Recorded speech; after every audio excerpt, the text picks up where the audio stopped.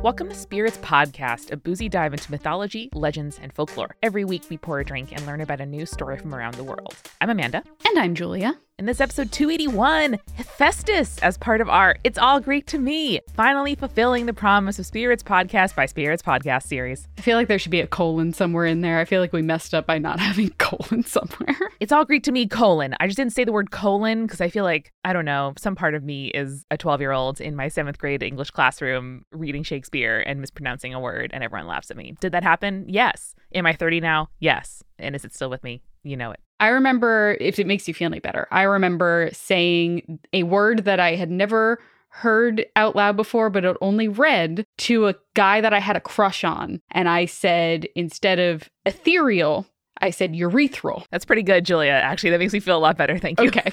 Great. So it's not just this podcast. I mess up words all the time. Listen, it happens, especially I think for bookish kids like us. Like we, much of our play dates were reading silently in the same room. Much of my socializing as a kid was reading. And sometimes you read a word, you're 30, and you hear it out loud and you're like, oh, that's how that works. Yeah, you know what? I feel like that was a lot of like kids' experience in that way. And I feel like, in general, like we shouldn't feel ashamed about that. No. Just because we read words instead of hearing them in our real life, like that's not anything to be ashamed about. There are many, many thousands of words out there, and that's if you only speak one language. Exactly.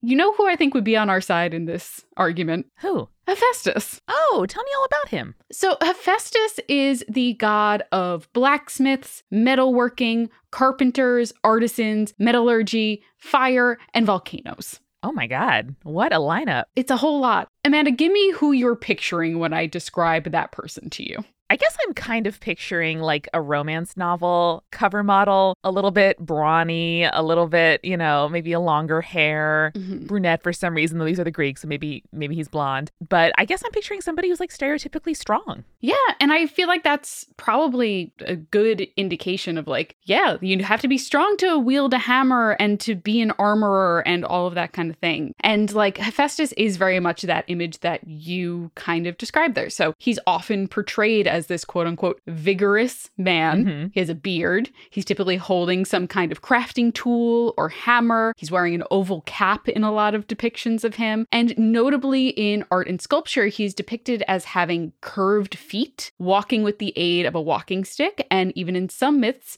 being a wheelchair user, having invented and built that for himself. We stand a disabled king. Yes, Hephaestus. We do indeed. The problem is ancient Greece did not really stan a disabled king, so now we have to have like a hard conversation about the way that ancient Greece depicts disability. Totally. So there are a lot of smarter people who have focused on disability studies. That's obviously not my area of expertise. And they have particularly looked at the relationship between ancient Greece and disability. So a couple of resources that I looked into for this episode included works from Sarah Darris, Haley R. Graham, Jay Dolmaj, and Dr. William Ebstein, just to name a few. Amazing. I can't wait to read the citations. So to start with, let's talk about how disability was viewed in ancient Greece. One of the terms that was used for disabled people was adinatos, which could be loosely translated as disabled, but also as the literal translation, which is not possible, or when referring to a person as an adjective, unable. This, when used in the cultural context of the majority of ancient Greece, refers to a category of people who could not engage in military or government affairs because of illness and disability. Now, a lot of time, we tend to talk about ancient Greece as kind of this like monolith, but we've also discussed on the show that the various city-states had distinct cultures as well. Totally. For example, there was a great difference between how Sparta viewed and treated disabled people compared to Athens. Both societies were incredibly ableist, let's be clear, but took kind of different approaches to how they viewed disability. So for the Spartans, disability was something that they like quote unquote had to overcome, especially in battle, which is pretty terrible when you think about that. And in Sparta, like to not participate in the military was viewed as a reason to be shunned by society. Right. For the Athenians, by contrast, they provided some like welfare for those who were disabled and were unable to serve in the military, but their ableism was more rooted in the idea of those like Greek ideals, mostly the idea that like if you were beautiful, you were therefore a good person, and if you were quote unquote ugly, that meant you were evil or bad. Yeah, man, eugenics has roots as deep as human society in some ways. Sure does. Sure does. As an aside, Amanda, you might be wondering, or the listeners might be wondering, we have all these gods, we have all these other gods. Why is it that Hephaestus, as the blacksmith or craftsman god, why is he the one who is portrayed as someone with a disability? This is a great question because it boils down to one of my favorite things in history and anthropology, which is folk memory. Ooh, let's do it. Follow me on this one. Hephaestus is a god who began to be worshipped in the Iron Age and beyond, as most of the Olympians were. However, before the Iron Age was the Bronze Age, and while a lot of progress was made in metalworking in these two periods, metalworking during the Bronze Age was extremely dangerous because working with bronze required also working with arsenic, which we know, not great. No. As we learned from that one play that we had to read in freshman drama, arsenic, not great. Yeah, it might help you care for your old lace, but is it worth it? Arsenic was added to copper to kind of create this more resilient form of bronze, and many Bronze Age smiths kind of developed either what we would now realize is skin cancer or neuropathy as a result of their work. So when the Greeks kind of created this image of a disabled metal worker or smith, what they were doing in some respect is remembering a period of time where working with metal would often lead to some form of disability. And it doesn't escape my notice that probably a lot of these advances and a lot of the work and funding that these artisans would use to fund their lives is in service of the military. And so it really kind of points to how disabled bodies are viewed in the past, and certainly by some societies now and people, as fodder or like an acceptable kind of side effect for being a tool of the state. Like, yeah, there's going to be some amount of, like it'll happen. We don't have to care for those people. We don't have to change our societal ideals to make sure that the things that we value include everybody in our state. But, it's in service of the military. So like, whatever. That is a great point, Amanda. And something that we're going to talk about a little bit later is kind of Hephaestus's exile and then being welcomed back into the arms of the Olympians, but the role that he had to play in order to be welcomed back. So you are, as always, right on the money.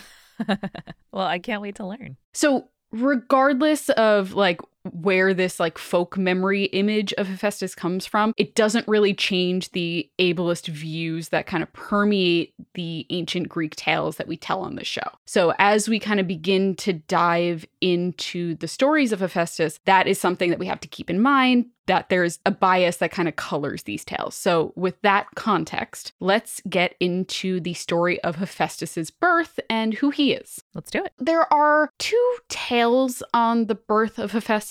They're similar, but also different, and do kind of reflect how he is viewed in various societies. So Hesiod tells a tale about how, jealous of Zeus for being able to give birth to Athena without her, Hera gives birth to Hephaestus on her own as well, without Zeus's involvement. Right on. In this version of the story, Hephaestus is born with his disability, and seeing that he is not quote unquote perfect like the other gods, Hera tosses Hephaestus from the heavens. Classic Olympians, unfortunately, something that doesn't really raise an eyebrow for me. So he falls into the sea and is then adopted by Thetis and Eurynome, who care for him. These are two like ocean nymphs. Thetis, for example, is the mother of Achilles. I now code, Julia, all kind of water nymphs and creatures as queer in my mind after our episode on mermaids. And so like classic queer and disabled activists coming together like Captain Planet to, break societal bounds together because there's no liberation of one of us without all of us. Absolutely. Hell yeah. So these two take care of him. In another version of the tale, it was Zeus that tossed Hephaestus from the heavens off of Olympus, either because Hephaestus attempted to protect Hera from the advances of Zeus, or because Zeus, in his frustration that Hera had succeeded in bearing a child without him,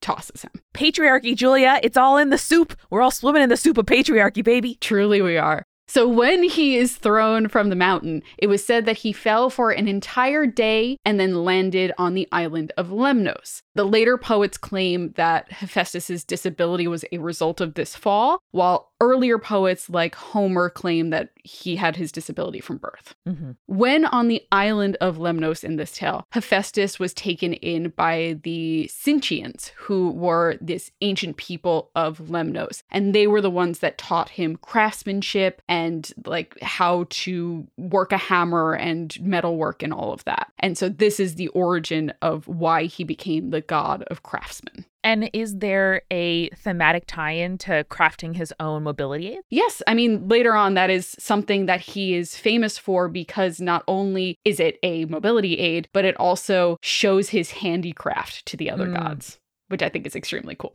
So there's actually a great poem, because, you know, we love Poetry Corner, especially in these Greek episodes, from Milton, who retells how Zeus, in this case, refers to him as Jove, threw Hephaestus from Olympus. So it goes, "Thrown by angry Jove, sheer o'er the crystal battlements, from morn to noon he fell, from noon to dewy eve, a summer's day, and with the setting sun dropped from the zenith like a falling star on Lemnos, the Aegean isle." Wow. And of course, summer days are the longest available to us. And so really the sort of poetic emphasis here on how long he fell. A real long time. From dusk till dawn, it basically feels like. Not a mere winter's day, Julia. Mm-mm. You got an extra 6 to 8 hours, depending on where you are in the world. It's summer's day. That is true. Yeah, so he fell for a very long time. Yeah. And Milton really catches that imagery, which I think is really cool. I also like the image of him as a falling star coming to Earth, because there is a lot of like interesting dichotomy between like falling stars and comets, and these being like foretelling of either something great or something terrible coming. True. Depending on the story of his birth that we choose to believe, Hephaestus is either born with a disability or is disabled later in life. Unfortunately, Hephaestus's original banishment, regardless of the story, reinforces this kind of ableism that is common in ancient Greek culture, specifically like what we talked about before, these Athenian values of, quote, beauty and perfection. Totally. Where he is born of Hera alone, she is basically like ashamed of his disability, and that is why he's banished from Olympus. And additionally, the story is often framed as Hephaestus's disability being a punishment to Hera because she attempted to give birth on her own, which we could all agree is super harmful implication, and also implies that disabled people are burdens on abled people, which is just not the case. Totally. So regardless of which story we choose to believe for Hephaestus's dispelling from Olympus, he does eventually return to Olympus. Otherwise, he wouldn't be an Olympian, you know? So we've talked about one of the versions of the story where we discussed Aphrodite and Hephaestus's marriage in the Aphrodite episode, which is the Golden Throne. As you might remember, Hephaestus gifts a golden throne to Hera. Older versions of this tale portray this as actually a revenge tale against Hera, as Hephaestus blamed her for rejecting him. And so Hephaestus gifts her this magical golden throne, which Hera loves, obviously, it's beautiful. And when she goes to sit on it, she is either bound to the chair or is magically unable to stand again. So in the story that we told before, Hephaestus only agrees to release Hera if she allows him to marry Aphrodite. But there is another version of this tale where Hephaestus just refuses point blank to release Hera, claiming that he, quote, had no mother, when the other gods begged him to return to Olympus and free her. Right. Which, you know, I can understand that frustration, certainly. Definitely. Yeah. In this version of the tale where he is like, I'm not coming back to Olympus, I'm not going to free Hera, fuck that. Dionysus, our boy, the god of wine, is sent to appeal to Hephaestus because Dionysus, for whatever reason, is the only one that Hephaestus will trust. I would also trust the guy who always shows up with wine in his hand. Like, that's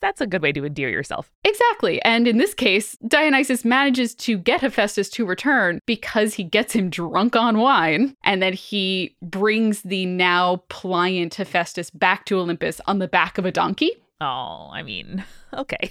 And because Dionysus is the god of revelers, it's quite a procession. Like, he has people like dancing, like singing and having a great time all the way back to Olympus. Hephaestus is like, are we going to the club? And Dionysus is like, just hold on, bro. The best club, Olympus. Oh.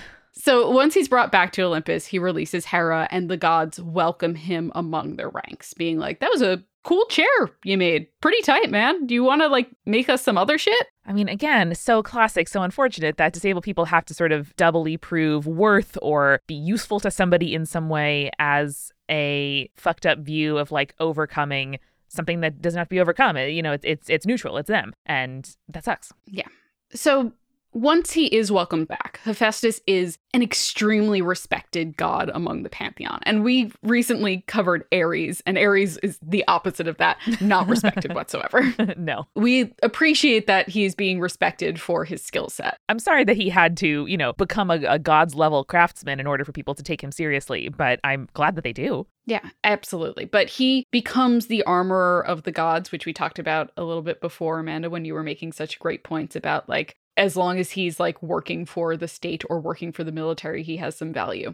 Anyway, he becomes the armorer of the gods. He becomes their smith. He makes their dwellings. He makes their furniture. He's making their jewelry and, of course, their weapons. Unlike many of the kind of warlike gods, again, what up, Ares? They're constantly like getting into trouble and getting into fights. Hephaestus is portrayed as much more like peace-loving and therefore much more well-loved by mortals. So he is one of the gods of the city, like the concept of the city, not like a particular city, along with Athena. And they are both patrons of handicrafts, which I think is very cute. I love it. I'm picturing like visiting a city, walking around the open air market, like buying myself a nice basket, a nice pillow, a nice, like bronze cuff, and just being like, thank you, Hephaestus.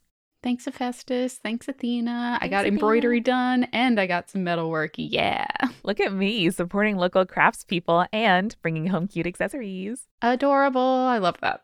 Much like the other gods, Hephaestus has many epithets that were given by the poets or in his worship. A few of them reference his disability, such as Amphigeus, which translates to lame one, but most of them actually are more of a reference to his role as a craftsman. So Calceus, or coppersmith, Cleitotechenes, which is renowned artificer, which I think is also very, very cool. Yeah. He was also not only a craftsman, but an inventor as well, and so had names like Polymetis, which is shrewd, crafty, or literally of many devices, as well as Polyphron, which is ingenious or inventive, and these were very commonly used for him. And then there is my personal favorite, which is Aithaloes Theos, which means sooty god. Yes. So fun. Because he's a blacksmith and often he was found near his forge. Sooty appearance, kind of cute. Hot as hell. I mean, come on. Like that you show up and someone is like covered in soot, like wearing their apron, making a thing over a fire, sweaty. Like, come on. That's the stuff romance novels are made of. Exactly. If you've ever watched like any sort of like medieval or like, historical fiction and there's a hot blacksmith, that's exactly what Hephaestus looks like in my mind. I am Googling queer blacksmith romances as soon as we hang up this call. Yay. Well, actually, why don't you do that while we grab a refill, and then when we come back, I can tell you a little bit more about Hephaestus, his craft, his love life, and a couple of his famous inventions. Let's do it. Julia, welcome to the refill. How's it going, bud? I'm doing great, Amanda. You know what? I'm just chilling. This party is really like flowing. It's having a great time. And there's just something about like vibing with a group of people, Absolutely. And sometimes it's like, maybe you expected a few more people to come to the party. Maybe they're going to be coming later and joining you. But for now, you're like, this is the perfect vibe. And that's how I feel about our patrons. No one new to welcome this week, but I would love to just put extra special attention. If I had like house lights that could go down and do a spotlight on individual people, just picture that in front of you, like the opening of a chorus line, okay? Alicia, Anne, Fruity Chick, Hannah, Jack Marie, Jane, J. Bay, Jessica Kins or Jessica Stewart, Measlekins, Lily, Little Vomit Spiders running around, Megan Moon, Phil Fresh, Captain Jonathan, Malachi Cosmos, Sarah Scott, Taylor, and Zazie. And right next to them, by the punch bowl, are our legend level patrons. Ariana, Audra, Bex, Clara, Iron Havoc, Morgan, Mother of Vikings, Sarah, and BM Scotty. We gotta tell you guys, we're working on some new merch, and guess who's gonna get it first? Yeah, it's our legend level patrons. And if you want to join the ranks of these cool people just hanging out at our party, and also get stuff like a bunch of recipe cards for cocktails and mocktails, stuff like Poetry Corner, where we don't just do it in the episodes, we also talk about poems that Amanda brings, and so much more, like literally 6 years worth of content more. You can sign up at our Patreon at patreon.com/spiritspodcast. And Julia, speaking of catching up on good stuff, what have you been reading, watching, or listening to recently? Well, Amanda, I opened up Netflix the other day because I've been watching Bridgerton with my friend, and we are slowly going through the second season. And I was waiting for her to finish cooking dinner so that we could start watching. And Netflix was like, hey, here's a show for you. And I was like, Netflix, you have never put a show in front of me that has been more my brand in my entire life. Oh my gosh, I'm excited. And it was called Old Enough. It is a Japanese show about small children like ages 2 to 5, and they're 10-minute episodes, and they are being tasked to like do errands for the first time by themselves. And it is both the cutest and most chaotic thing I've ever seen in my entire life. And if you're looking for a little joy in your life in like little 10-minute bursts, this is the show for you. So cute. I can't stand it. It's so cute. Netflix was like, hey, this seems like 98% your interest. I'm like, no, Netflix, it's 100% my interest. Get it right. That's so cute.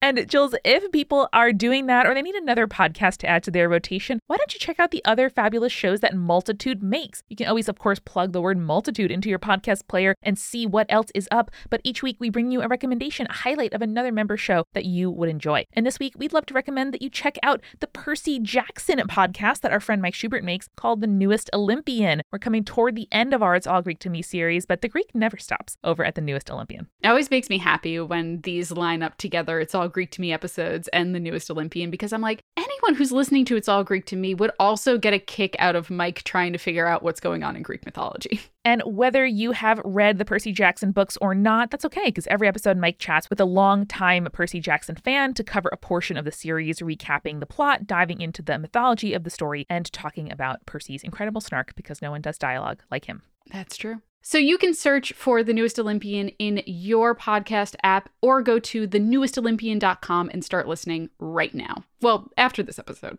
Now, Amanda, I am not Aphrodite, so I don't have a wonderful husband like Hephaestus to make me a magical girdle or bra. But I do have the next best thing, and that is Third Love. And Amanda, if you told me that their 24/7 classic t-shirt bra was made by Hephaestus, I wouldn't think you're wrong. I would believe you. If during this episode you were like, Hephaestus learned to sew and made you these like incredible silky shorty pajama set that you wear to bed almost every night, except when you have to wash them, I'd be like, yeah, I do. It's so comfortable. It's from Third Love. And I mean, like, they have this fitting room quiz that you could take to kind of figure out exactly what your perfect style and size is. And it was like talking to Hephaestus, and he crafted this perfectly shaped bra for me. And Third Love does comfort incredibly well. They are bras that were made to fit, feel, and look great. And did you know that your bra size can change 6 times in your lifetime? And you might be one of 80% of women who are wearing the wrong bra size. Oh my gosh. Yeah.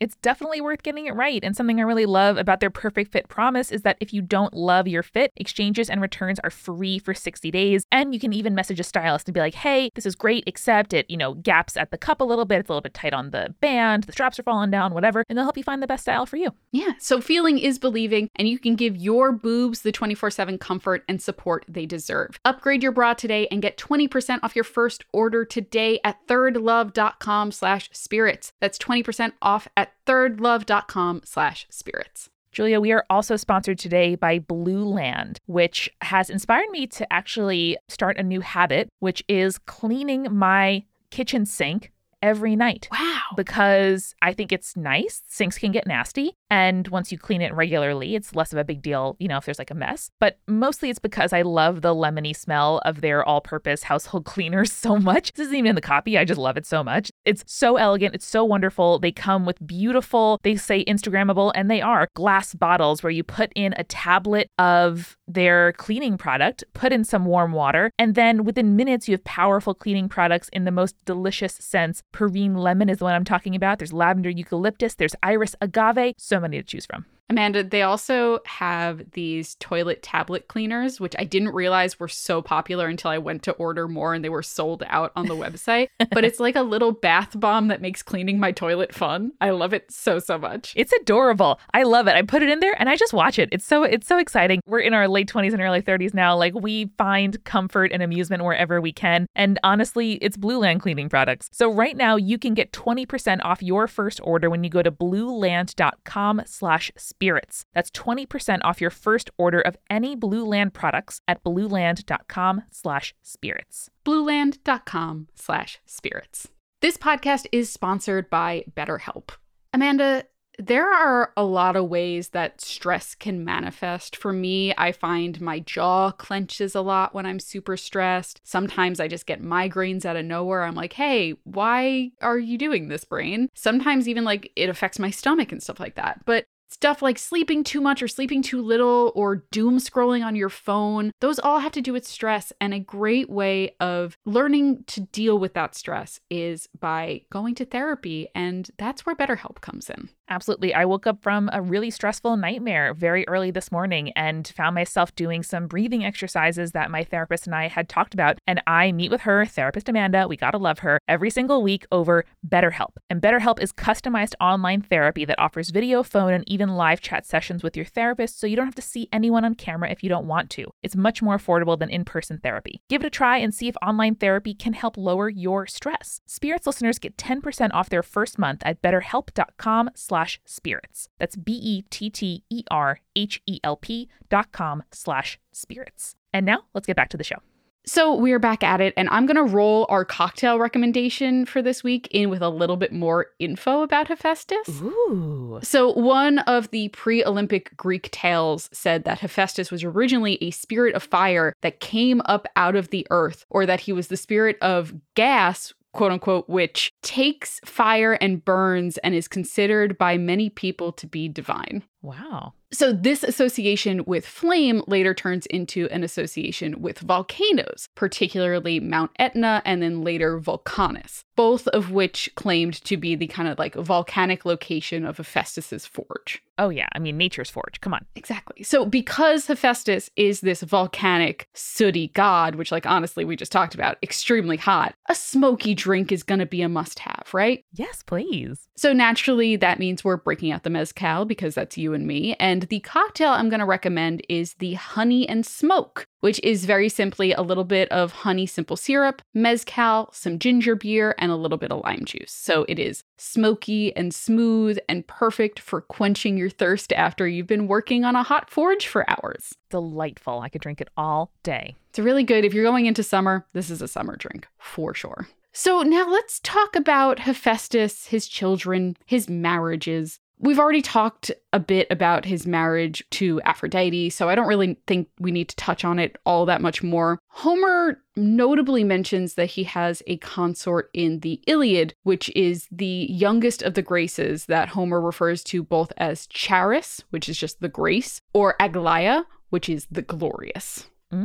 So she is specifically the grace that is associated with the delightfulness of art, Amanda, which I think is extremely cute and also makes her an excellent pairing for the craftsman Hephaestus. Yeah, I'm picturing them on a date, you know, where you can like tour an outdoor forge and then like dip into the gallery. Maybe they collaborate on some mixed medium pieces. They definitely collaborated on some mixed medium pieces and also some children. There you go. The two of them were said to have had 4 children together. The first was Euclea, who is the personification of glory and good reputation. No big deal. Classic oldest child. Come on. I mean, setting up impossible standards for the next. They're all pretty good, though. Euthenia is the spirit of prosperity. Good. Eupheme, who's the spirit of good omens, praise, and applause.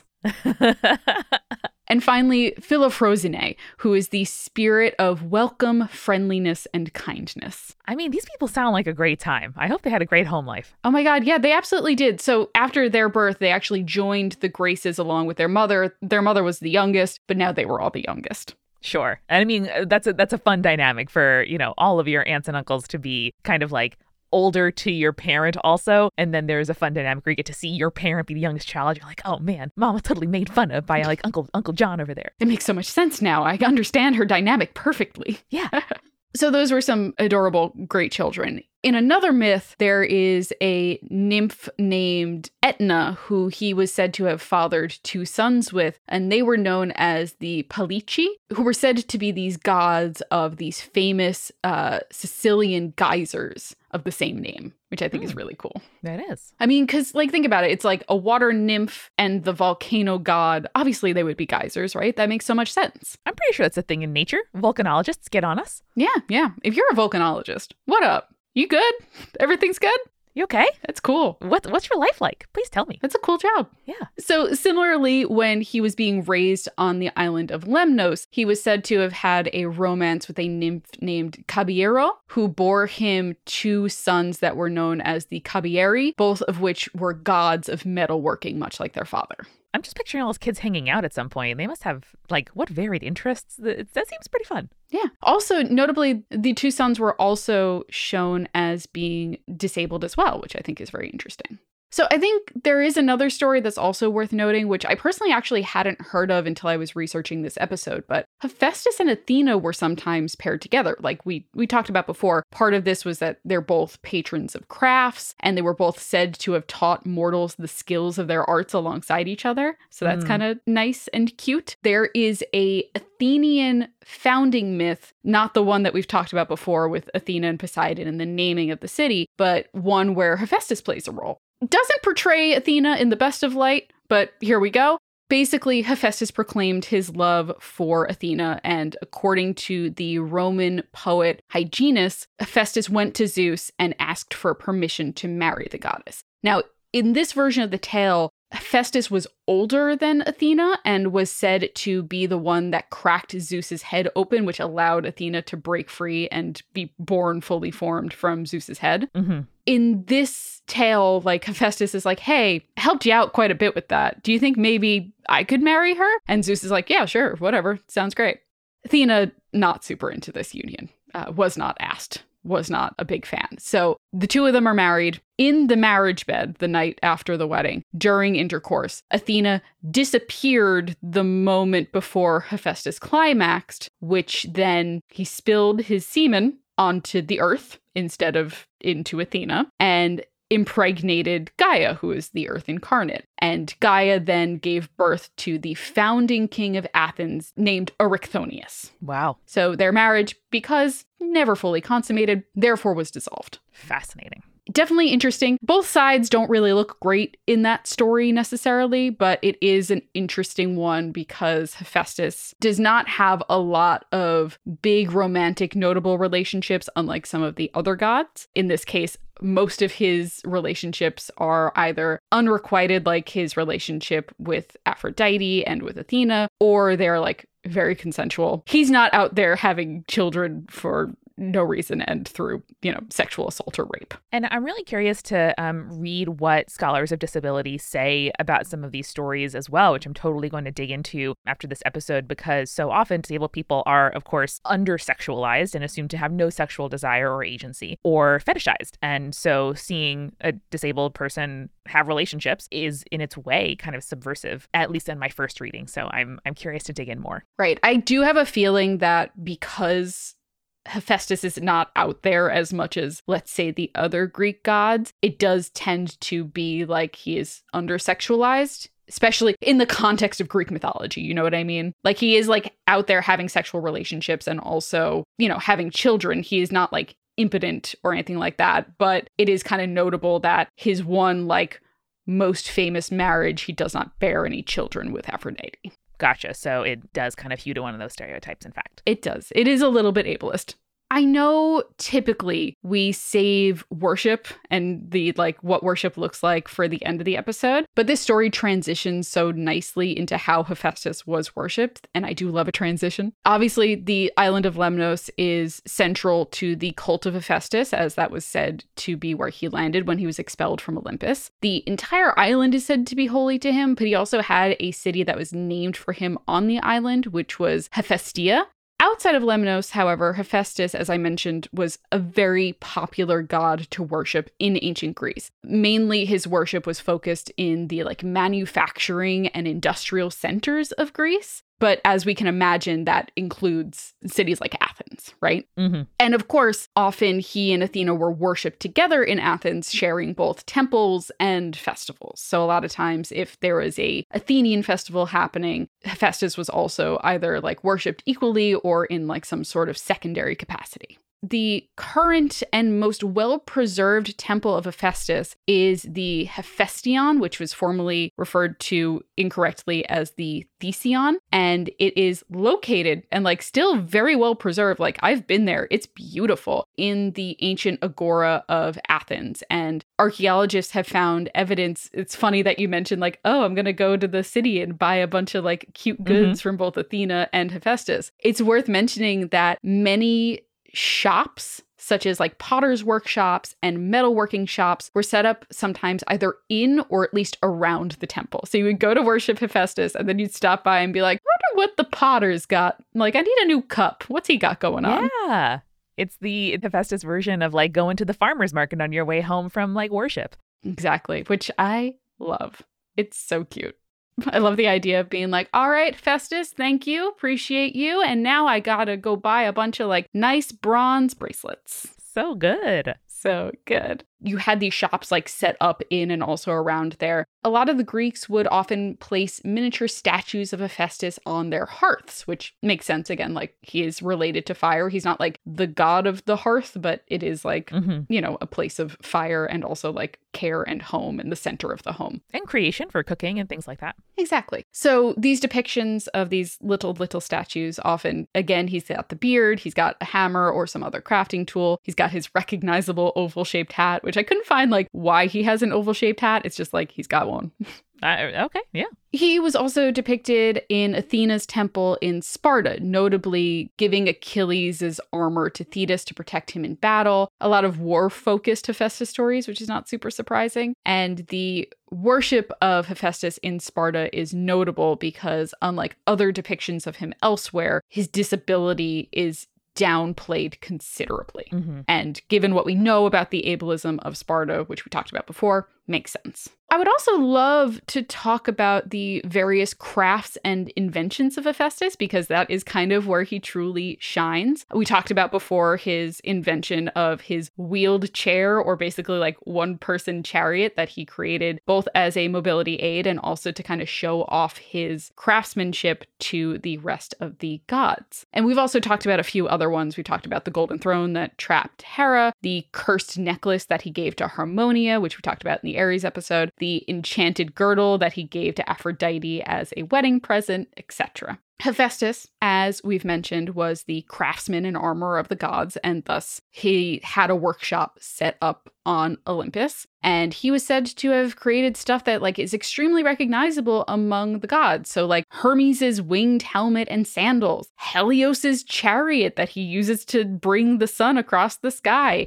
Eros' bows and arrows. Like these are all like things that are so inextricable from the images of these gods, and they all come from Hephaestus. Yeah, like if we had action figures of all these gods, which I'm sure exist out there, this is the thing they'd be holding, or like the thing that comes in the box. Exactly, yeah, like the lightning bolts of Zeus, the aegis of both Athena and Zeus. Like these are all inventions and craft work done by Hephaestus, and that highlights his importance among the rest of the gods. Additionally, he like even occasionally made weapons and armor for mortals, heroes, demigods, that kind of thing. Agamemnon's staff was forged by Hephaestus. Achilles' armor, like I mentioned before. The bronze clappers of Heracles, which he used to scare away the enormous flock of birds that were part of his sixth labor. Oh, right. It's so cool. Like he's so like central to so many stories, even though the stories are not central to him, which I feel like, again, is probably a form of ableism, but at the same time, like, I love that it highlights his importance to all of Greek mythology. Yeah,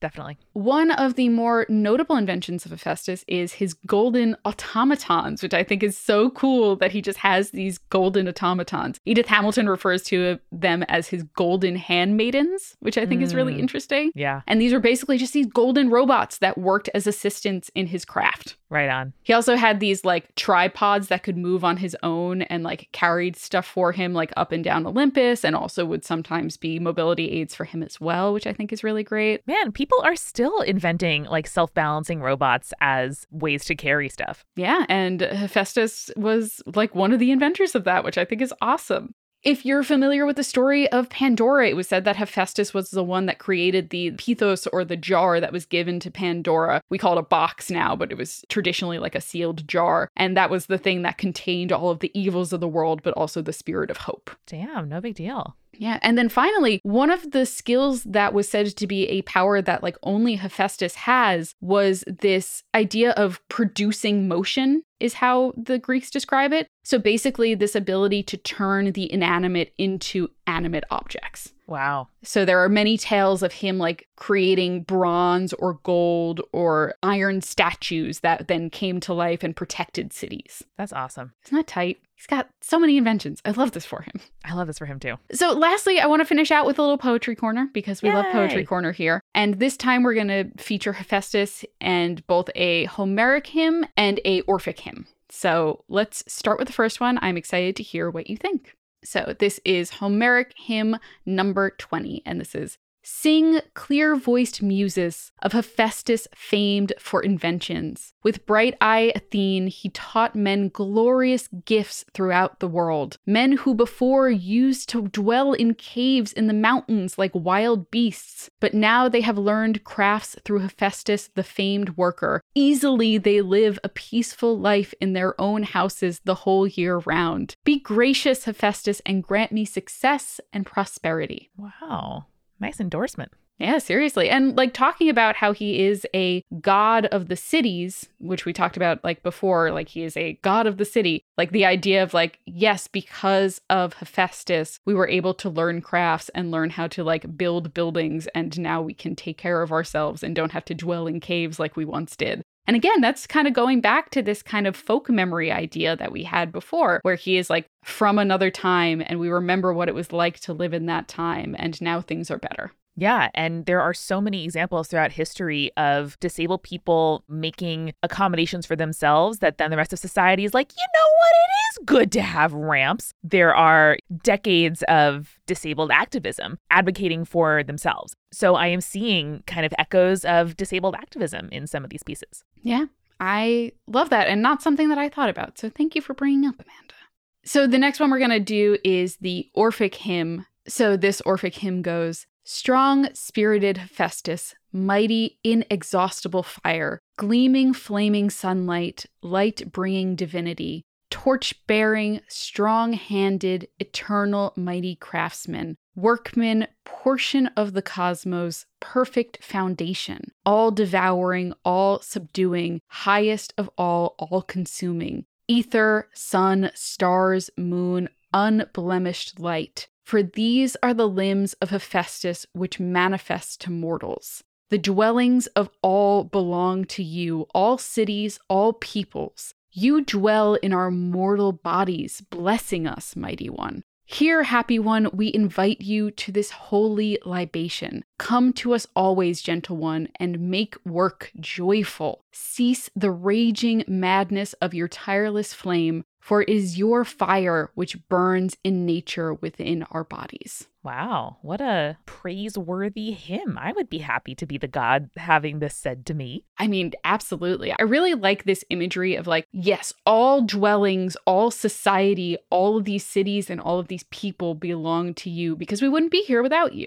Mm-hmm. And then this idea that he also, Hephaestus dwells in our mortal bodies, blessing us, mighty one. I think that is such a beautiful thing. And also like from a disability standpoint, like this idea that like Hephaestus is all bodies, I think is like a really interesting and beautiful conclusion. Like, yes, like all bodies can be and are made by Hephaestus. Yeah, and I think it invites us to think about bodies not in a binary state of good, bad, perfect, imperfect, mine, other. Most people will experience disability at some point, and thinking about yourself not as exempt from that category or people who are as something or someone that you don't have to deal with or feel yourself lucky not to be a part of. Like these are the kinds of thoughts that are taught to us by society, but I hope that people can start noticing and kind of pulling themselves away from and questioning. Yeah, I 100% agree. And again, there are some great people out there who have talked about disability in mythology as a whole, but also disability in ancient Greek mythology. So I highly recommend going and checking them out. Amanda, I know that you have a great amount of resources of people that our listeners can follow if they are interested in learning more about disability and disability activism. Yes, Disvisibility, Alice Wong, is one of the real leaders of disability visibility on social media and wrote a book by that name that I think is a really great source, the subtitle of which is First Person Stories from the 21st Century. And so every person that contributes to that book is a great person to get to know and start following. And also Amanda LeDuc in our episode on disability and fairy tale provided a number of other recommendations. And it really is, again, an invitation to start following people, start listening, and go from there. Yeah, absolutely. Well, I hope that you, Amanda, and also the conspirators learned a little something new and exciting while learning about Hephaestus. I think that he is probably one of my favorite gods in the Greek pantheon, and I am sorry that the ancient Greeks did him dirty. Totally. I think it's a perfect send-off, and thank you for teaching me more about him. I can't wait to think about Hephaestus next time I appreciate some very nice kind of metal craftsmanship and to dive more into criticism and insight from disabled scholars about Hephaestus. Absolutely. And remember, listeners, when you're buying your pottery and your cool bronze bangles, to stay creepy. Stay cool.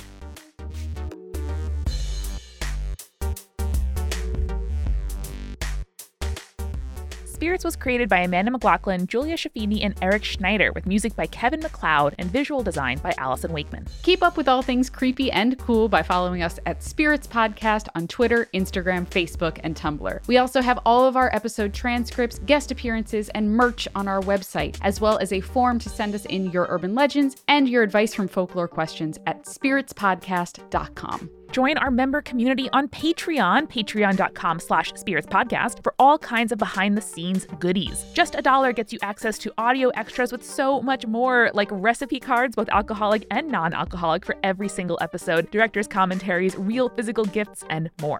We are a founding member of Multitude, an independent podcast collective and production studio. If you like Spirits, you will love the other shows that live on our website at multitude.productions. Above all else, if you liked what you heard today, please text one friend about us. That's the very best way to help keep us growing. Thanks for listening to Spirits. We'll see you next week.